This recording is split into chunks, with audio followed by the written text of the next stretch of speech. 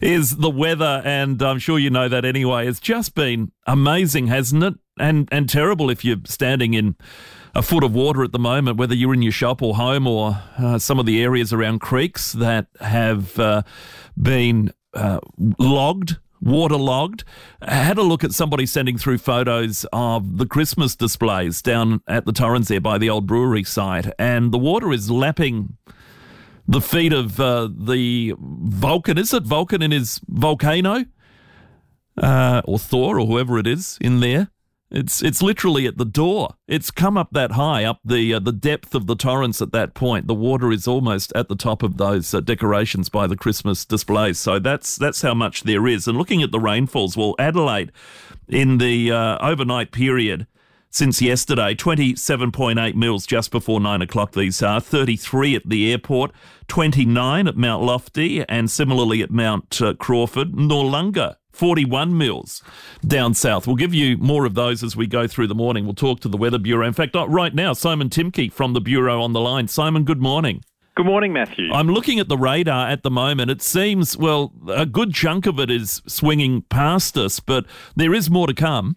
Yeah, well, we certainly had very frequent thunderstorms during the overnight period, but over the Adelaide area, they have eased back. We're not seeing a lot of lightning over the Adelaide area now. Still a bit over the Mount Lofty ranges and quite a lot over parts of the mid-north, Riverland, Murraylands.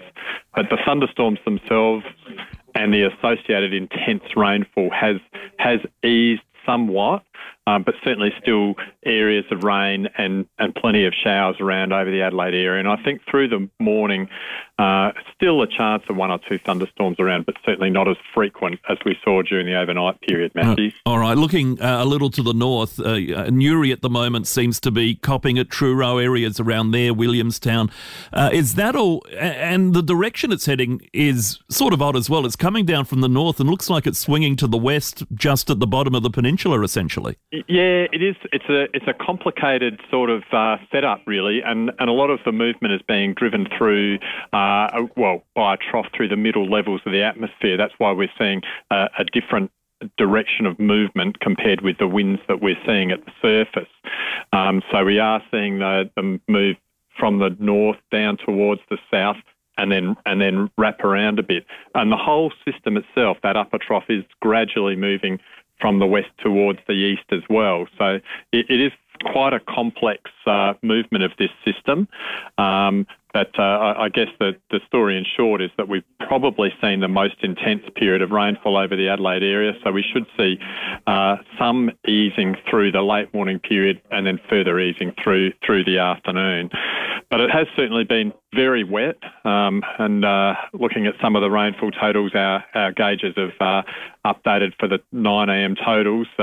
75 millimetres at Scotch College, 56 at Bellevue Heights, and of that 75 millimetres at Scotch College, 45.8 millimetres fell in 1 hour. So incredibly intense rainfall there for that hour.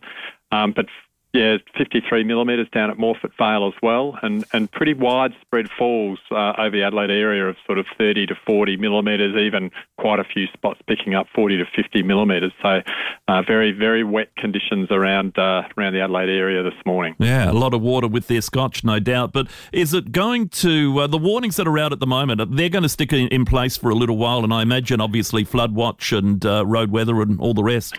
Yeah, exactly. I think with this sort of situation, you know, our local creeks, they respond very quickly to this sort of rainfall, obviously. So I think some localised flash flooding is certainly expected. So that would be the major hazard. We have seen a little bit of hail in some of those thunderstorms, but not large hail, but certainly been a little bit of hail around as well.